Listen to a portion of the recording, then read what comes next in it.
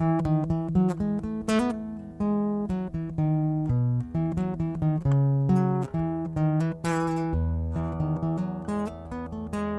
the morning, my brothers and sisters in Christ, a very happy Wednesday morning, or whatever time or day you happen to be listening. You're listening to St. Mark and Bemidji's podcast, a humble audio offering made with you in mind to help keep you in the Word of God. Staying in God's Word, and why we want to do it, is the thought I have for you today, and really all the time. As always, don't take my word for it. I'm a miserable sinner just like you. My words, thoughts, and actions are contrary to the will of God, except where the Spirit has helped me along. So, listen to God's Word, straight from the Bible. Deuteronomy 6. These commandments that I give you today are to be on your hearts. Impress them on your children. Talk about them when you sit at home and when you walk along the road, when you lie down and when you get up. Psalm 1. Blessed is the one who does not walk in step with the wicked, or stand in the way that sinners take, or sit in the company of mockers, but whose delight is in the law of the Lord, who meditates on his law day and night. That person is like a tree planted by streams of water, which yields its fruit in season, and whose leaf does not wither. Whatever they do prospers. Matthew 6. Do not store up for yourselves treasures on earth, where moths and vermin destroy, and where thieves break in and steal. But store up for yourselves treasures in heaven, where moths and vermin do not destroy, and where thieves do not break in and steal. For where your treasure is, there your heart will be also. So what does this all mean? We should think on God's Word always, no matter what we're doing. And we are on the right path if we put God's Word into action in our lives. And our reward for our faith in Jesus, which is where God's law and gospel all point to, is not as prosperity in the physical sense, but rather a reward of eternal life in heaven with our Creator. Today, we hear from our sister church, and Pastor Allard will present his meditation on 1 Corinthians chapter 1, verses 4 through 9. The Word of God before us today comes 1 Corinthians chapter 1, reading verses 4 through 9. We read, I always thank God for you, because of His grace, given you in Christ Jesus, for in Him you have been enriched in every way, in all your speaking and all your knowledge, because our testimony about Christ was confirmed in you. Therefore, you do not lack any spiritual gift as you eagerly wait for our Lord Jesus Christ to be revealed. He will keep you strong to the end, so that you will be blameless on the day of our Lord Jesus Christ. God, who has called you into fellowship with His Son, Jesus Christ, our Lord, is faithful. So far the word. Have you ever noticed? I think, from what I've observed over the years, that people put more emphasis on sincerity as a virtue than on certainty. Someone might say, as long as a person is sincere, then everything's all right. That's what really matters. And to me, I kind of follow that. If somebody asks me a sincere question, I respect it. It's a real question. But that kind of thing can lead to, well, let me highlight it this way. This was a few years back now, but this was in New York State, okay? Hospital there. And there was a patient that was given carbon dioxide instead of oxygen. When they were getting ready for the surgical procedure, they were given carbon dioxide. They almost immediately died. It didn't take long, but they died. And an investigation, of course, was launched, and it revealed that even before that tank got to the hospital, it had been mislabeled. So that's what happened. And you could say the administrator of the hospital, to the surgeon, him or herself, and the staff, they were sincere. They all wanted best outcomes for their patients. They don't want their patients dying, just in the most cynical or cold-hearted of ways that would look bad for your business. And of course, there are people who go beyond that, who actually want their patients to do well. They were all very sincere in the care they wished to provide for their patient. But the patient is dead.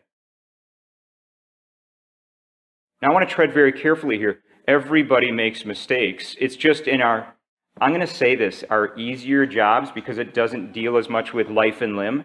When we make mistakes, we cost the company money. When people in the medical field make mistakes, people can die. We're human. We all make mistakes. But the main point, sincerity is not enough. For sincerity to mean anything at all, it has to be anchored to, is this revolutionary for me to say this? For sincerity to mean anything, it has to be anchored to truth.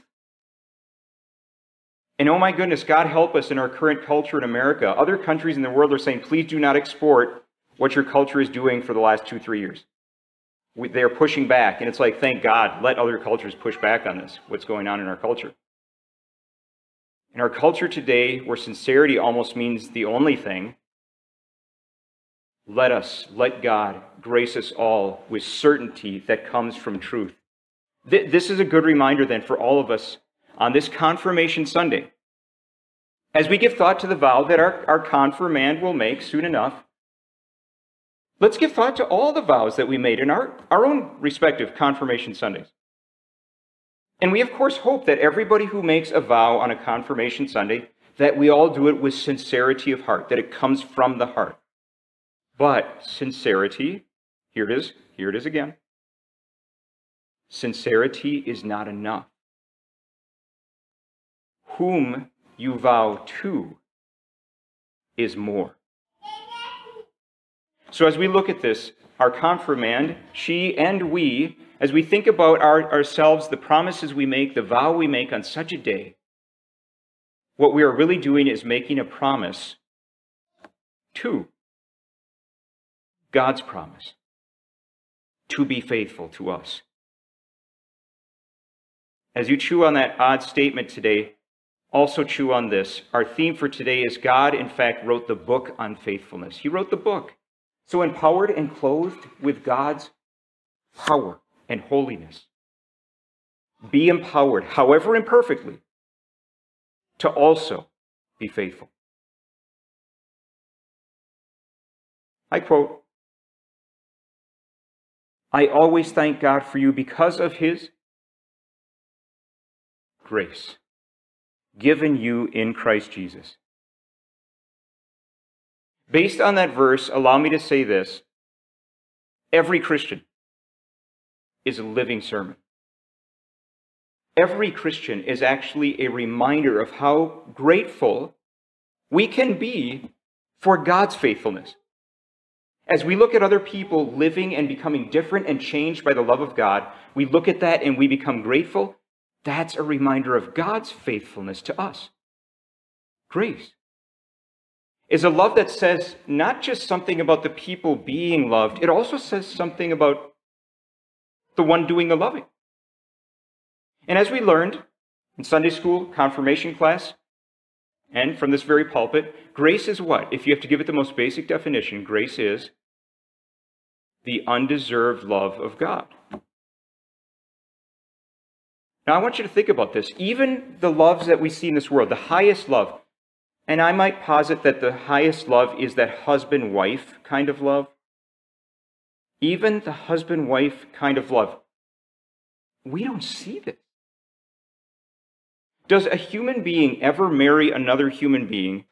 Does a woman ever marry a man, or vice versa, thinking they're not going to get any benefit from that other person? And they're okay with that. Now, I'm not going to push that question because it's kind of an uncomfortable question to ask. And it gets to something very basic about how we humans operate. And how one of a kind God's love is. Because it has nothing at all to do with the recipient. When God loves somebody, it has nothing to do. And it's nothing to do with what is God going to get out of it as he sits on his throne in heaven. What do I get out of this when I save these people? It's nothing to do with that. Instead, God's grace says everything about God. And who is God? Last time I checked, 1 John 4:16 says God is love. And if we then deserved God's love, if you wanted to reverse that, if we deserved the grace of God, then we wouldn't need any saving. We wouldn't need a Savior. We would need a Creator to bring us into existence, but not a Savior. Not a Jesus who became human as God. So every time we hear about the word grace, we can confess, that's right, I was disgraceful. And I needed to be graced with the holiness of God. I mean, after all, what does God write through Paul? I quote, "It is God who has called you into fellowship with his Son, Jesus Christ." God says, and he can play the God card here, this is one of those moments, I did that. God did that. So we can't take credit for the love that God has graced us with. In fact, I would say, from what Scripture says, if we had been left to ourselves, every one of us could only choose to hate God or to be indifferent to God. And God says indifference and hate is actually the same thing. It was God who came. And he came after us. God pursued us. And when he finally caught up to us, we wanted nothing to do with him. That was our natural state. It was God who called us into fellowship with, of all people, his Son. Now, our confirmands, including our current one, our confirmands study that word fellowship. We go through that a lot for good reason, right? Fellowship is a teaching that talks about why do we have boundaries. I like to talk about as a nation, do boundaries and borders matter at all? Do property lines matter? Do you care if your neighbor builds on your property line? That's where fellowship becomes a really important issue, right? And we talk about that. And now the love of God is caught up in that concept of fellowship. But it's a word, you could also say it means communion. It is the highest, most intimate relationship you can have when God uses the word fellowship. And when we sinners thought that happiness had nothing to do with God and actually meant ignoring God and his word, what does God do? He came to us there, for many of us, not always. Sometimes he came to us in a Bible information class. Sometimes he came to us maybe when we were reading the Bible on our own and no other human being was involved. And we went, I understand how God's love is one of a kind. I get it. And whether there or elsewhere, the Word of God came to us through baptism and the Word itself, and it comes from teaching us this. I would summarize it this way, and our sinful nature will always get uncomfortable when I say it this way. When we are brought into fellowship with God, we begin to love what God loves and hate what God hates. That's the whole counsel of God. And then we begin to trust in this thing called grace. And then we realize at baptism, it was actually not me. It was God who made a promise. God made a promise to stay, to remain, and keep on being faithful in his grace that he started at our baptism, and to keep doing it and loving us undeserving sinners because of his deserving Jesus. In Christ Jesus. Did you realize when I just read this, and it's hard to do this when you hear it once, but in our lesson, every single verse has a reference to Jesus. In fact, I would just highlight it. It says here, I always thank God for you because of his grace given you in Christ. Next verse, I'm just going to skip around. For in him, that's Jesus. Verse 6, our testimony about Christ. Verse 7, you eagerly wait for our Lord Jesus Christ. Verse 8, two more verses. The day of our Lord Jesus Christ, last verse, into fellowship with his Son, Jesus Christ. Okay, Paul, we get it. Enough. But God's grace towards sinners is always connected to Jesus. It is not, his love is not given to us in connection with our sin. Now, when you hear a statement like that, you say, yeah, of course it's not connected to our sin. Duh. Obvious point, Pastor. But God never said that he so loved the world Or he could say it from first person, I so love the world that I'm going to ignore its sin. He loves us in Christ. He loves you because his Son took the beating for our sin. Paul says it, Colossians chapter 1, verse 22. God has reconciled you, brought two warring parties together, that's what that means, reconciled you by Christ's physical body through death to present you holy in his sight, without blemish and free from accusation. When you hear the words, before the face of God himself, no accusation, I hope that brings you joy. But God's grace, it does not just make us feel good. It does that sometimes, and those feelings are wonderful when connected to the promises of God. But it does something far more important. It enriches us. That's what our lesson said. Paul says in our text, for in Jesus you have been enriched in every way, in all of your speaking and in all of your knowledge, because our testimony about Christ was confirmed in you. But I would say, when do we ever use that word enriched?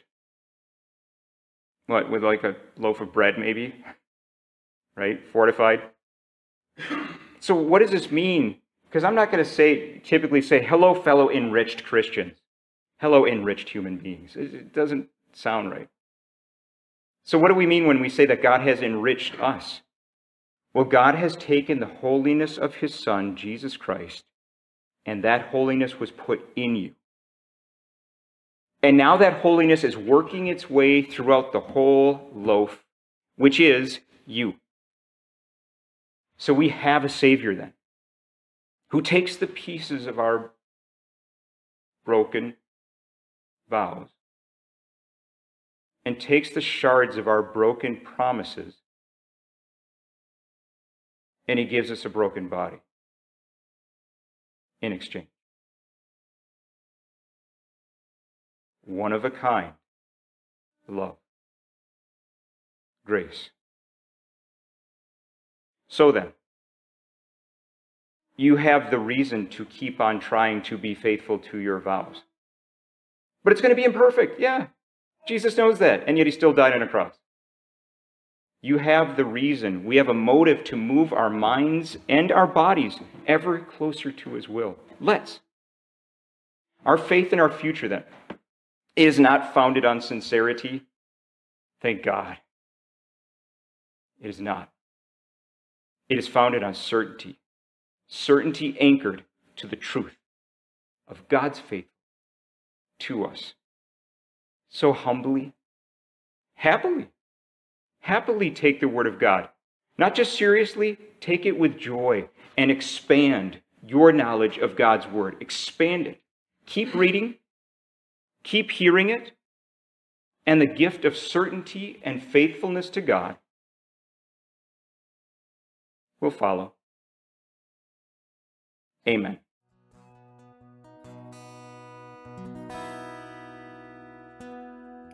We hope that today's meditation on God's Word has enriched you. Divine services are held right here in Bemidji, Minnesota at 8 a.m. and 10:30 a.m. on Sunday mornings. Sunday school and adult Bible study is also offered between our Sunday services at 9:15 a.m. Our church services are live streamed at 8 a.m. on Sunday mornings and are available afterwards on our channel, St. Mark Lutheran Church Bemidji. If you're listening or watching this podcast, you are cordially invited to join us in person next week and every week. This is our 4th year producing this podcast, and there is a large archive of devotional material online available if you want to learn more about God and His Word. Visit www.stmarkbemidji.org or look in the show notes in this podcast for a link to this and many other meditations on God. You can also search for St. Mark Bemidji on YouTube to find our channel. If you have any questions or you would like more information about our church and its ministry, please visit our website, which is once again www.stmarkbemidji.org. All scripture readings are taken from the Holy Bible, New International Version, copyright 2011, and are used by permission from Zondervan. Meditations Daily Devotional is published by Northwestern Publishing House and is also used by permission. If you enjoy this podcast, please consider subscribing and telling a friend. May God bless the rest of your day. God's own child, I gladly say it. I am baptized into Christ. He, because I could not pay it, gave my full redemption price. Do I need Earth's treasures many? I have one worth more than any, that brought me salvation free, lasting to eternity.